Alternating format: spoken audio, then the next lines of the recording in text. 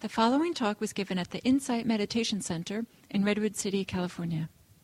Please visit our website at audiodharma.org. So what I want to do is take a look at the Upanisa Sutta, which is Samyutta 12:23. Samyutta 12 is the book on dependent origination in the Samyutta Nikaya. It's about 95 suttas on dependent origination. It's quite a good one. This is the 23rd one. The Upanisa Sutta, or Proximate Cause. On the Access to Insight website, there is a translation by Bhikkhu Bodhi of this sutta that has a very, very excellent introduction. And I would highly recommend you check that out if you find this the least bit interesting. You won't find it by looking under the suttas. You'll have to look under Bhikkhu Bodhi's name.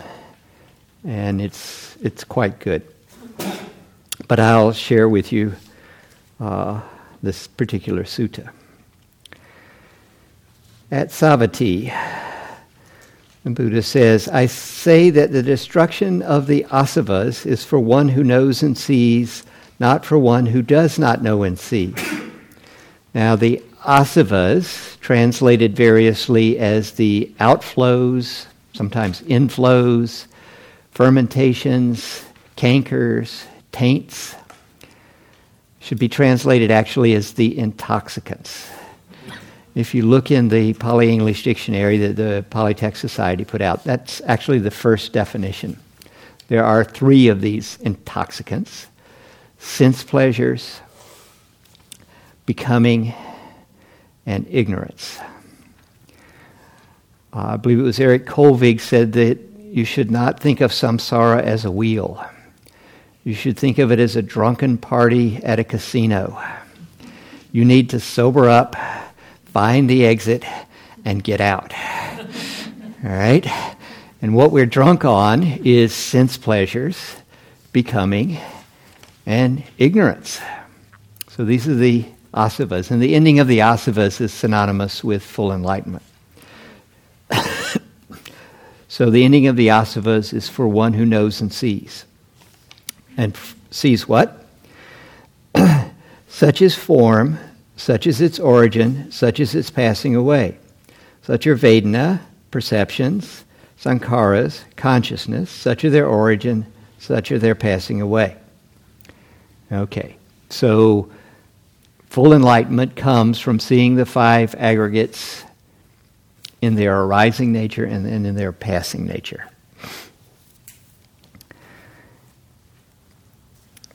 Now, the scholars are some saying that this first paragraph is a later addition. But I think it's valid. All right? And then we have the sutta proper. Bhikkhus, the knowledge of the destruction in regard to destruction has a proximate cause. It does not lack a proximate cause. And what is the proximate cause for the knowledge of destruction of the taints? Liberation. This is kind of a weird transition to get the first part and the second part to go together. I think actually this next paragraph is the original beginning. Liberation too has a proximate cause. It does not lack a proximate cause. And what is the proximate cause for liberation? Dispassion. Dispassion is viraga. Raga has the sense of passion, but it also has the sense of color or coloring. So graffiti is a raga. Or painting a room, you are raga-ing it. So dispassion, or actually viraga, would be having the mind no longer colored by something. For example, if you're a passionate 49ers football fan, you probably really care, one way or the other, whether the 49ers play in Candlestick Park or they get a new stadium in Santa Clara, right? You're passionate about this. If you don't care at all about football, your mind is not colored by that. right? You don't care, right? There's no dispassion there. So dispassion is necessary for liberation because the things that we're passionate about color our mind. It's this preloaded stuff, and we need to get unpreloaded so we can see what's actually happening. So we need to have our minds no longer colored by things that we're attached to, believe in, etc. Now, dispassion too has a proximate cause. It does not lack a proximate cause. And what is the proximate cause for dispassion? Well, unfortunately, Bhikkhu Bodhi made a mistake and translated it revulsion. The word actually nibbida should be translated as disenchantment. Revulsion is too negative. It's got too much of a negative connotation. And actually what the Buddha is talking about is becoming disenchanted, literally. We are enchanted by the things of the world. We believe they're going to give us lasting happiness, or at least a bunch of happiness, and we can get them again if we lose them. We need to become disenchanted. That spell needs to be broken. Becoming disenchanted with the things of the world, we're no longer colored by the things of the world. We are now dispassionate about them, and this is what's going to lead to liberation. Disenchantment, too, has a proximate cause. It does not lack a proximate cause. And what is the proximate cause for disenchantment? Knowledge and vision of things as they really are. I would translate it as knowledge and vision of what's really happening. Things as they are is a little too static. You might have noticed we don't live in a static world. Things are moving and changing all the time. So I would say that we need knowledge and vision of what's really happening to get the more dynamic picture. But the way you see it usually translated, knowledge and vision of things as they are. Knowledge and vision of what's really happening, too, has a proximate cause. It does not lack a proximate cause. That proximate cause is concentration. With a mind that is concentrated, clear, sharp, bright, malleable, wieldy, and attained to imperturbability, one directs and inclines one's mind to knowing and seeing. The Buddha says this over and over and over again. Get your mind concentrated and then take a look at reality. If you know and see what's happening, you will become disenchanted. The spell will be broken. You will become dispassionate. Your mind will no longer be colored. And then you can be liberated. Concentration has a proximate cause. It does not lack a proximate cause. The proximate cause is happiness, sukha. In talking about concentration, I should say concentration is a translation of samadhi, and perhaps a better translation would be indistractability. Concentration has that furrowed brow sense to it, but really indistractability. You don't get distracted. You can look at something and not get lost. So, indistractability has the cause of happiness, which is a translation of sukha, the opposite of dukkha. Happiness has a proximate cause. It does not lack a proximate cause, and the proximate cause is tranquility.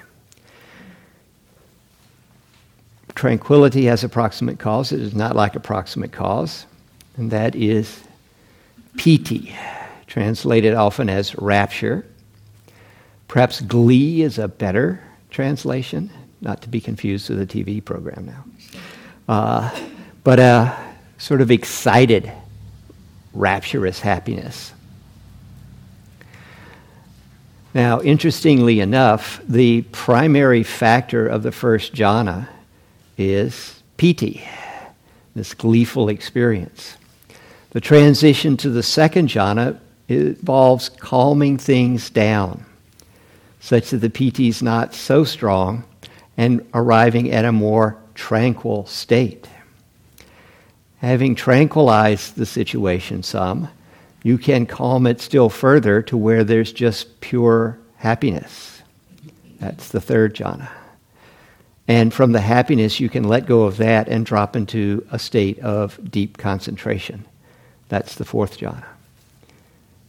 And then after describing the jhanas is where the Buddha says, with the mind thus concentrated, etc., one inclines and directs one's mind to knowing and seeing what's really happening. Piti has an approximate cause. It does not lack approximate cause, and that is gladness. Gladness is a translation of the Pali word pamoja, and it's more happiness caused by external circumstances, whereas sukha is happiness caused by a mind that is getting more and more concentrated, internal causes rather than external. Gladness, pamoja, has approximate cause. It does not lack approximate cause, which is faith or confidence. Not blind faith, but a sense that, okay, there is a path, it can be followed, dukkha can be addressed successfully. Somebody once asked me, what do you have to believe to be a Buddhist? And I said, well, I think you have to believe that there's something you can do to lessen the dukkha that you experience. That's it. If you don't have some sort of faith, some sort of belief that there's something you can do, then obviously you're not going to do anything, and the Buddhist path is not for you. But you've got to at least have this sense of there's something I can do about this and try it out. And that's what's being talked about as the proximate cause for the gladness, or for the gladness is this faith, this confidence. And that too has a proximate cause. It does not lack a proximate cause, which is dukkha. All right? You recognize that there's enough dukkha in this world that you're tired of it and you want some way out. And so you begin stumbling around, and finally you come across something that holds promise, and you gain enough faith in it, enough confidence in it, that you begin practicing.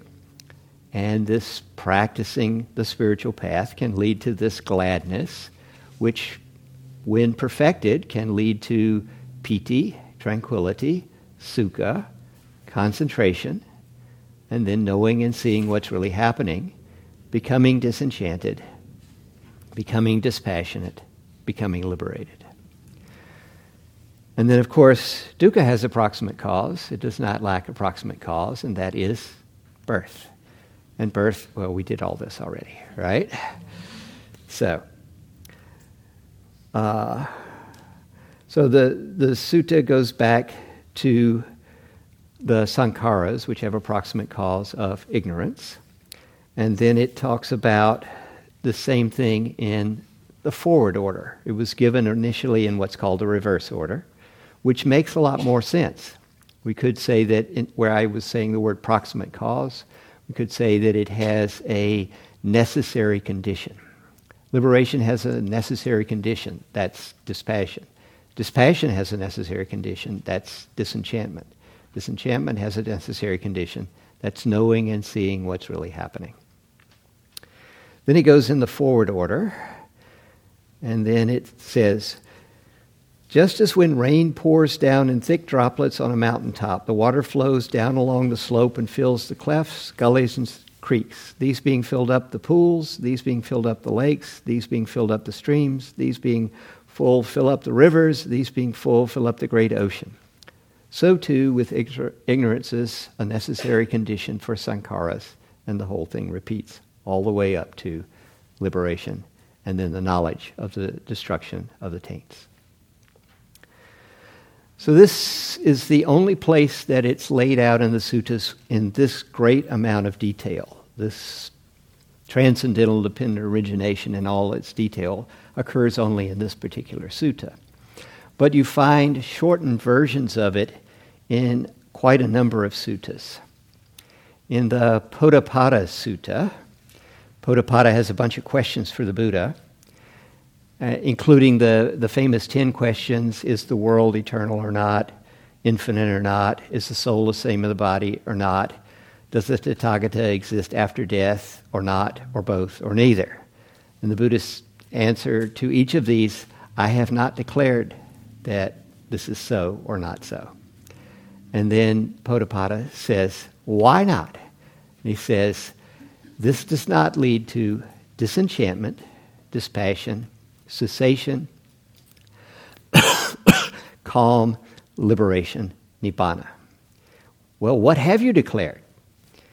This is dukkha, this is the origin of dukkha, this is the cessation of dukkha, this is the path of practice leading to the cessation of dukkha. Why have you declared that? Because it leads to disenchantment, dispassion, cessation, calm, insight, liberation, and nibbana. So again, very similar to what we find here, the calm being in a different place, and I think referring more to once one's mind is dispassionate, you can calmly survey and truly see what's going on and let go.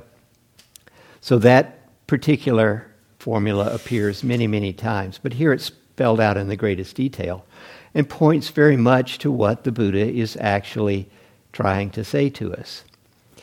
In the graduated training, which I know Gil talked about when he discussed the Digha Nikaya number 2, the fruits of the spiritual life, the Samanyapala Sutta, the Buddha says we need to start with morality, keeping the precepts, then guard the senses, have mindfulness and clear comprehension, be content with little, abandon the hindrances, work through the jhanas, then with a concentrated mind, obtain knowledge and vision of what's really happening, and then that sutta skips directly to the abolishing of the taints with a little side bit about all the supernormal powers, which I think we can forget about, at least for today, because I don't know about that.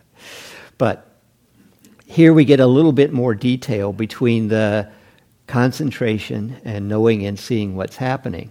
There needs to be this disenchantment, this ending of the spell of believing that the things of the world are going to bring us our lasting happiness. That this, if we just get it right, get the right house and the right partner and the right job and the right, that'll make us happy. So we need to become disenchanted, break that spell, and then we can become dispassionate about this. Doesn't mean you can't enjoy it, but your mind is no longer colored by this stuff. And then one can actually let go, because one has seen for oneself nothing worth hanging on to, in fact, nothing that can be hung on to. So this is transcendental dependent origination, spelling out of the path to awakening. Any questions or comments? Could you just define again asavas? Could you translate asavas? Intoxicants. Right. You usually will see it as taints in Bhikkhu Bodhi and fermentations in Tanjeff's translations.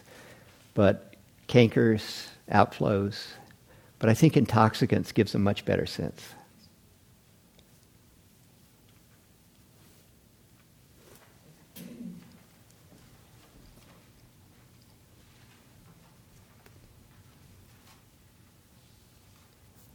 I'm not clear about the second asava becoming.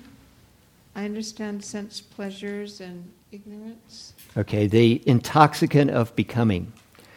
We want to become in the sense we want to have a good sense of self in this lifetime, and we want to become a resident of one of the heavenly realms in the next lifetime. Or perhaps, if we're a Jain, we want to make sure we don't become in the next lifetime. So, remember, at the time of the Buddha, the spiritual aspect of what's going to happen after I die was a big deal. And this is what the various religions were teaching. And so the Buddha says, yeah, you get intoxicated on this. You get intoxicated on planning for your next life. you're going to have merge with Atman, or you're going to, not ever come back, or you just have to keep coming back until fate takes care of it, or whatever. The Buddha says, yeah, sober up. Don't start craving about becoming. So in our version of it, it would be like planning my next trip to the grocery store to get the chocolate ice cream. No, that would be sense pleasure. It would be more like for me, I need to speak to the Sati Center there and impress everyone about how much I know about dependent origination, and then I will become more honored and revered. All right? So now I'm building a self around that. Okay? So it's more like the self-constructing becoming in this life. But if we were to take a survey, which I will not do, of what people think about what happens after death, I think we might discover there's some views and opinions of becoming in the next life present in this room. Okay? And if we were to take such a survey out there in the world in general, we will find lots of very confident people that can tell you exactly what happens in the next life. In other words, they've got their becoming solidified there. And the Buddha says, no, you're just drunk. You're intoxicated on this stuff. Okay, thank you.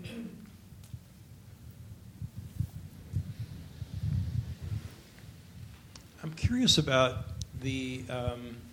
if there's any value in your mind to how psychotherapy relates to this practice. So for example, I was just thinking about how sometimes being able to see through something and be able to come to a place of disenchantment is based on an insight that comes out of a particular, let's say, methodology that adds or enhances my practice. And so I just would love for you to talk about that. Yeah, I think that psychotherapy has a very important role to play. If what's causing some of your confusion is what we would call a psychological issue, then psychotherapy is, obviously the thing to work on.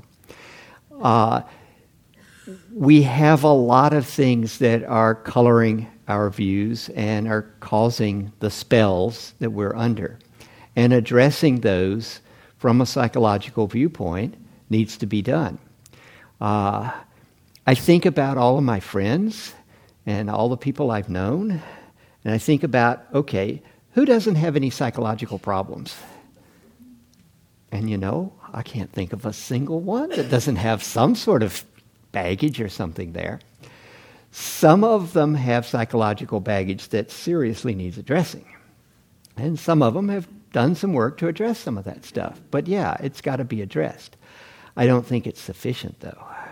I think you're going to also need insights into the inconstant, impermanent nature of reality, anicca, the unsatisfactory nature of all that's out there, dukkha, and the empty nature of what's there, anatta. Those are the insights that are going to transform you enough so that you become disenchanted and dispassionate. But in order to see anicca, dukkha, anatta, it may certainly be necessary to address some of the psychological stuff that's in the way.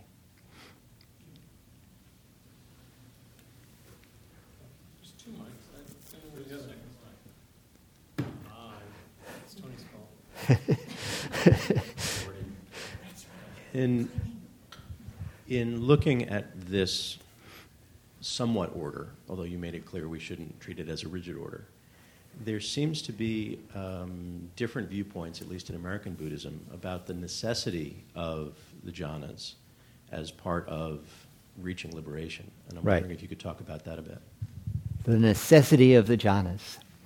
Well, in order to find out whether it's really true, we need to get a bunch of liberated people and ask them, did you use the jhanas or not, and how did you use it, and so forth. We seem to be a bit short on liberated people to do a proper survey. So my opinion, get yourselves liberated, and then we can ask this question. That's a dodge. I would say that if you have skills in concentration, the jhanas are a way that you can use those skills very effectively on the spiritual path. If you don't have skills in concentration, you probably have lots of other skills that you can use very effectively on the spiritual path. And I'm just going to leave it at that. And it's, a bit of a dodge. Because to tell you the truth, I don't know if they're absolutely necessary or not. I could argue very effectively for either viewpoint. But I know you can make a lot of progress and get yourself significantly down the path without them. But that if you can actually concentrate your mind in the way that the jhanas provide, it can be really helpful.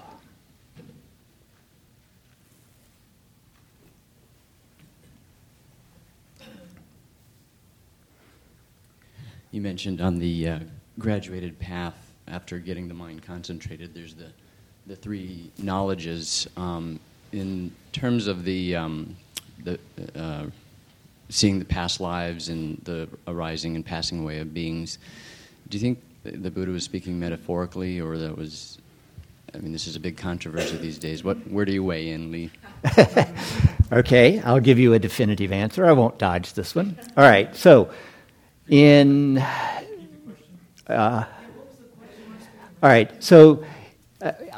give you the whole thing. In some of the suttas, the Buddha is said to have passed through the first four jhanas, and then in the first watch of the night, he remembered past lives. Second watch of the night, saw beings passing away or re-arising according to their karma. Third watch of the night, formulated the Four Noble Truths and became enlightened. This occurs in Majjhima 4, 36, 85, and 100, all of which are addressed to lay people. The Night of Enlightenment is also addressed in Majjhima 26, and he doesn't say what he did. That was addressed to monks. And the city, which I mentioned in the first talk, the Samyutta 1265, he says on the Night of Enlightenment he was contemplating dependent origination. So, what do I think was going on? Well, let's do the math. For the first watch of the night, okay, so that's going to be 3 to 4 hours. Let's just take 4 hours. It says that he remembered 1 life, 2 lives, 3 lives, 4 lives, 5 lives, 10 lives, 100 lives, 100,000 lives, many eons of world expansion, many eons of world contraction, many eons of world expansion and contraction. Let's do the math. Well, we don't know what number to assign to the eons, right? So let's just do the 100,000.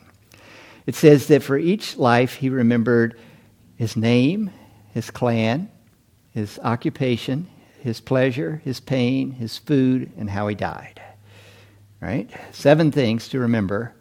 So it's 700,000 things he's got to do in 4 hours. Quickly do the math, and it comes up, he's got 1/42nd of a second for each one of those. Each lifetime, he's got 1/6.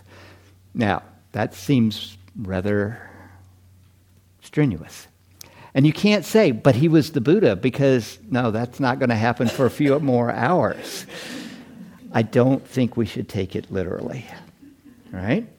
The actual literal thing, he says he remembered previous dwellings. Not past lives, previous dwellings. And then he goes on to say he remembered, name, clan, etc. for each of these. There's a lot on the spiritual path that I know I don't know, so I don't really know what's going on there.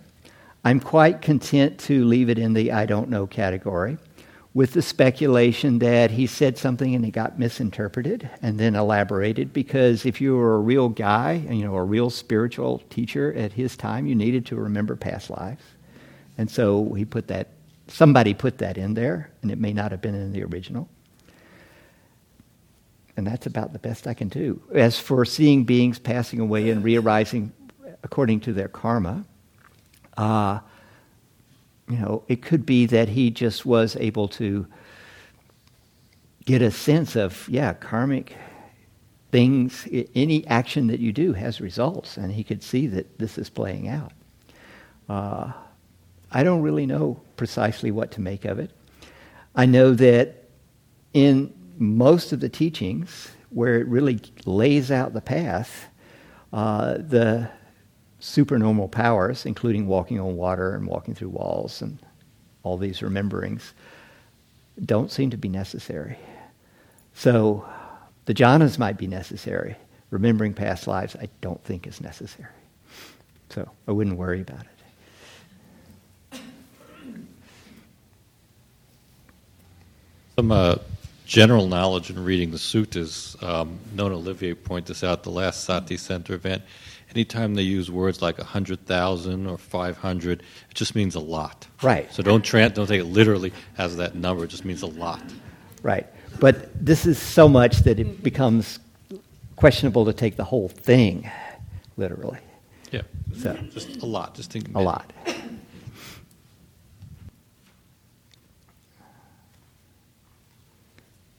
Okay. If there's no further questions, it's now 12:15. How long do we want for lunch? How much you got to say? Oh, I got a lot to say. An hour? An hour and a quarter? Leigh, why don't you make it an hour, and I guess we'll sit after lunch. Right. So So people show up late.